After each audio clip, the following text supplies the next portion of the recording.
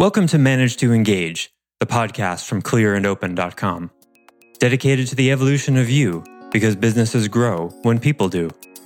Serving leaders, managers, and people who will be, helping you reach excellence in your work and achieve your personal goals at the same time. Sign up for the free course at clearandopen.com. That busyness makes us stupid. It's easy to observe because it clutters your mind.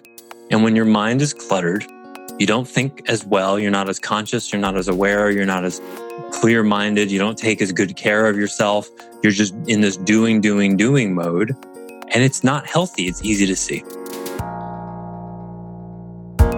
Hi, it's Joseph, and thanks for tuning in to Manage to Engage, the podcast from clearandopen.com. Over the next 3 episodes, we're going to get back to the basics of busyness and recuperation. We're going to examine why we as individuals and as a society put such high value on being busy, both consciously and unconsciously. Because when we tell ourselves we're busy, what if we're just trying to make ourselves feel better about whatever it is we're doing? The busy mind is creating an illusion of productivity when, in reality, most of us operate inefficiently in ways that are difficult to look at. And we don't have to consider how to become more efficient then, if we tell ourselves how busy we are in a congratulatory way. I offer weekly member webcasts, online courses, and mentorship at clearandopen.com because it's my truth that with the right tools, anyone can eliminate the people, money, and time problems holding them back in business. And I share parts of these webcasts and courses on this show because I want to help you too. If you're enjoying the show and learning from it, I'd love your feedback.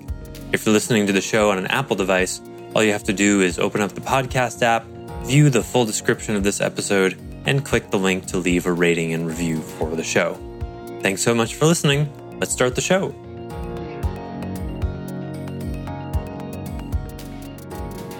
Want to talk about busyness today? Is anybody busy? Yeah, okay, then we should probably talk about busyness. If none of you are busy, then talking about something else. Let's talk about busyness. How is it different from overwhelm? It's not really. Oh, okay. Depends how we define. I love the question. Depends how you define the term. I'd say overwhelm could be acute or chronic. Right? It's not differentiated that way. So I'd say busyness could be acute or chronic. You could have a very busy day. Something could happen. It could make you really busy, or you could be busy for like 10 years. As many people are. A busyness, I think of, overwhelm. If you ask 1,000 people if overwhelm is bad, most of them would say, definitely a simple majority, probably 80-90% would say, yeah, overwhelm is bad. That's not happy. That's not joy. Overwhelm, that's not good. But if you ask 1,000 people if being busy is bad, you'll get different answers, right? Because people say things like, oh yeah, I got to keep busy. I got to stay busy. It keeps me out of trouble. I like to stay busy or else I get bored, right? We say that. Mm-hmm. We say that. It's a socially acceptable way to show that you're productive. I love that you said that. I thought you were going to say it's the socially acceptable way to justify your overwhelm. But it's both of those things. And it depends. Yeah, probably is. Yeah, right. Yeah. And that's one's internal and one external. Oh, brilliant, Bob. Nice. Wow. I just want to take a moment to take that in. Yeah. So overwhelm, we don't like. It's bad. But busyness is, look how productive I'm being. And, if you scratch the surface of most professionals in the world, if they're not busy and they get real quiet, they'll start to feel guilty. Like, well, they should and could be doing something. Right? Aided and abetted by technology, for sure. Because with technology, you can always be doing something. If you've got your phone with you and an internet connection, you could be doing something. And this is quite a challenge and an opportunity for us because human beings have never been busier as a whole in the history of hominid consciousness, like 200 million years worth. We're the busiest we've ever been. And that's really stunning. Think about it. that way. Because the pace of life, I wouldn't say is so fast, because that's would take away the choice mechanism we have, but it certainly can be. You can go that fast. And like Bob just said, it's socially acceptable to be a productive member of society all the time. Like, oh, how you doing? Well, I'm keeping busy. Right? I'm keeping busy. How you doing? Oh yeah, I got a lot going on. So much going on, I can barely keep up. It's a common question when contractors get together. Are you busy? Right. Are you busy? And I guess that's usually, I take it to mean, do you have enough work? Exactly. But it might be something else. I don't know. Yeah. Well, it's a mix, right? You hear that a lot. Do you have enough work? Are you keeping busy? Yeah. Do you have enough to do? And there's a whole value system inside that question, right? Idle hands are the devil's playground or workshop or whatever it is, right? Because that's where that phrase, if you're, I gotta stay out of trouble, right? I keep busy, stay out of the trouble. Because if you don't have something to keep yourself occupied, then, you're susceptible to mischief. Well, I have a big Byron Katie question for that. Is that true? If you don't have enough to do, will you start committing crimes? What is it that happens? Why are we so afraid of not being busy? What the hell is that? I'm intrigued by the concept that we're busier now than humans have ever been. It's a little counterintuitive to me. Well, because we're not in survival mode, having to hunt and gather. And yeah. Like if I was hungry and my family didn't have enough food, I'd get my ass up earlier and go to work and get going after it earlier. It would seem like there would be more pressing needs for labor when you were not meeting your hierarchy of needs. Mm-hmm. Tom Brown Jr. Has an expression for survival living called being time rich. And what I took that to mean is that there was plenty of time to do things. And there was plenty of leisure time. If I recall correctly, that's the impression I got from how he described it. So which would be maybe, again, suggesting, agreeing in a sense with what Joseph said. The hunter-gatherer state was not so busy.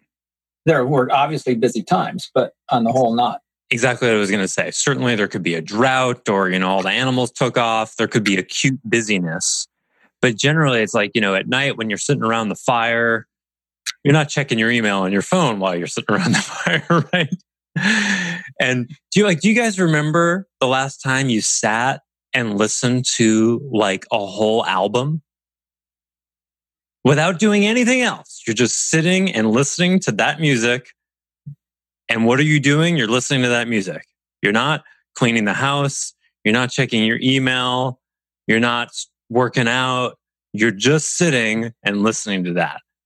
We did that not long ago, right? 10, 20 years ago. But now to just sit and listen to an entire album, well, you're wasting your time. You could be doing so much other stuff, Because it's like when it was a record, like a piece of vinyl, you had to put the needle on there. First of all, there's no remote control. If you need to change the volume, you're going to have to be nearby the box, right? And then, after 30 minutes or so, you're going to have to turn that album over. So you've got to be nearby. And there's no earphones, so, wireless earphones. My God, that's totally new. So you could walk around and clean the house while you're doing it. You didn't have a phone, not even cordless phones 20, 25 years ago, right? Not even the 2.4 gigahertz cordless phones existed. And so, the phone might ring and then you'd have to get up and go answer it, but you couldn't make calls. You would sit and you would do one thing. But we never do one thing anymore. If you want to do one thing, you got to take action. You got to put your phone on Do Not Disturb. You got to put your computer on Do Not Disturb. You got to close your door. You got to let people know maybe where you're going to be and what you're doing for a while. But we live in a in a world where multitasking comes and tries to find you. Right? All of the apps on your phone, their default mode is notifications on, baby. They're going to come find you. Right? And then because of technology, there's an expectation that people should be able to reach you immediately. Right? We're all old enough to remember when there wasn't even voicemail, or before there were answering machines. You'd call someone up, they weren't home. They'll never know that you called. Right? You're going to have to try again another time. They're not home. Remember when you would call someone up and say, "Hi, is John there?" You don't even have to do that anymore. John answered his phone. Right? And remember, like, "Hi, is John there?" Yeah, 1 second, which would never be 1 second. It would be like a minute. And then John would get on the phone. These are long periods of time. What were you doing while you waited for John to get on the phone? Were you checking your email? No, because you didn't have a cell phone. Right? You were just standing there waiting for John to pick up. That's it. And these are little periods of time, waiting in the grocery line, waiting for someone to pick up the phone, waiting on hold, where we actually used to only wait, only do nothing. But now we could be doing 10 different things. You could be checking the weather, or seeing what's going on with the Kavanaugh hearing, or responding to an email, responding to 6 texts you got in the last 20 minutes. You could be doing anything. You could be, Googling the lifespan of a platypus because it just crossed your mind. Right? You could be trying to figure out what that caterpillar that you brought in off the fennel plant yesterday is, right? Like, that's a great example. I brought in a fennel plant yesterday, and this big fat caterpillar with these sort of eye drawings all over it. Never seen one before. And it's in my kitchen now. I'm keeping it as a pet to see if I can get it to turn into a butterfly. And because brought him in. And now, like, on my mind is, oh yeah, I need to figure out what kind of caterpillar that is. Right? 30 years ago, I'd have to go to the library to do that. Right? But now, if I just carve out a couple minutes of time, I can do that. And now that's on my mental to-do list. 20 years ago, it wouldn't be there, because I would be like, well, do I want to go to the library and figure out what kind of caterpillar this is? Nah. I guess I'll just live in the unknown. No, now it's like, well, what's it going to turn into? So you know what? I don't think I'm going to look it up. Because I don't want to know what it's going to turn into. I figured out what it likes to eat. I mean, it came on a fennel stalk, so it likes those. So I'm just going to live in the unknown. Right? We don't live in that kind of spaciousness anymore. So this is a kind of busyness that I'm asserting. And the busyness is such a strong wave that I really think it may be the thing that destroys us as a species. I'm not exaggerating. Because that busyness makes us stupid. It's easy to observe because it clutters your mind. And when your mind is cluttered, you don't think as well. You're not as conscious. You're not as aware. You're not as clear-minded. You don't take as good care of yourself. You're just in this doing mode. And it's not healthy. It's easy to see. And in particular, it makes us suckers for instant gratification. Right? Because instead of taking a breath or just relaxing, the mind goes, well, you could be accomplishing something right now, because that will make you a better member of society. Be productive, be busy, right? Being busy is good, get something done. So instead of just enjoying the sunshine while I'm lying in a hammock, I'll try to not even process email, read my email. Study up on that caterpillar, do something. Right? And that's all this yogic kind of expression of mind, which is certainly a great quality that we human beings have, but it's only half of the picture. One of my martial arts teachers once was talking about the power of relaxation. Said if you walk up a mountain and you contract your muscles and never let them go, you're not going to get very far. Right? The way a muscle works, right? When you flex a biceps, the biceps is contracting, the triceps, the opposite muscle, is lengthening and relaxing. You can't do both at once. Right? Well, you can flex both at once, but you can't really, actually you can. You can flex both, and it looks like this, right? I'm resisting, that's isometric, one muscle going against another in a way. Right? But it's much more efficient to let go of one muscle and contract the other. So there's every muscle contraction. I mean, when you're functionally moving something, it's a lengthening of one muscle and a contracting of another. But we don't think of the relaxing as being a doing. We think of the contracting as being a doing, right? So when you take a step, for example, when you take a small lunge up an incline, up a mountain, you're flexing certain muscles and relaxing certain muscles. And then when you switch to the other leg and take the step with the other foot, the muscles in that other leg had better relax for a moment. And if they don't, you cramp because they never get a break. It's all ones and no zeros, you see? And this is one of the things you learn in, certainly in athletics. That's what economy of motion and fluid movement is. And also, interestingly, in musicianship, right? I know in guitar, they call them micro rests. When you're playing scales, one of the things you do is when you start to play faster and faster, you look for where you start to get tired, and then you start to look for, when this finger is down, my second finger is down, and my first finger is up, that's a micro rest moment. It can relax there. Because every time it relaxes, all the waste products from, what the muscles are doing get to flow back into the system and oxygen gets to come in. But if you're gripping all the time, if you just hold a really tight fist for a while, you're going to find your fingers become less dexterous, right? There needs to be an on and an off. So the problem with busyness, which is what we're talking about here is chronic overwhelm, is that you're always on and you're never off. And this goes against nature, right?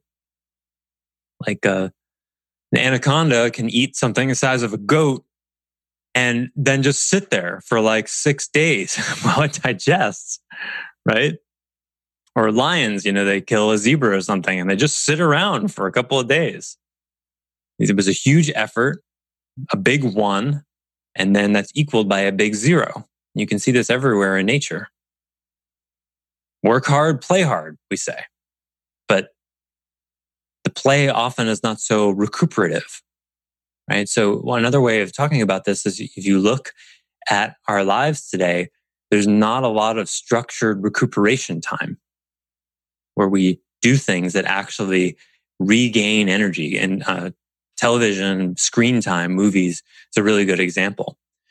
Ask yourself, is that time that you spend looking at a screen, when you're done with that, do you actually feel like you have more energy than you started with? Is it actually recuperation time?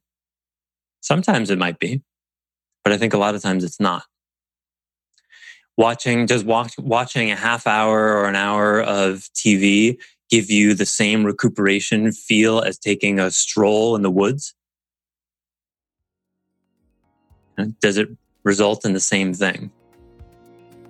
So if you start to look through the lens of recuperation, where you actually get your energy back,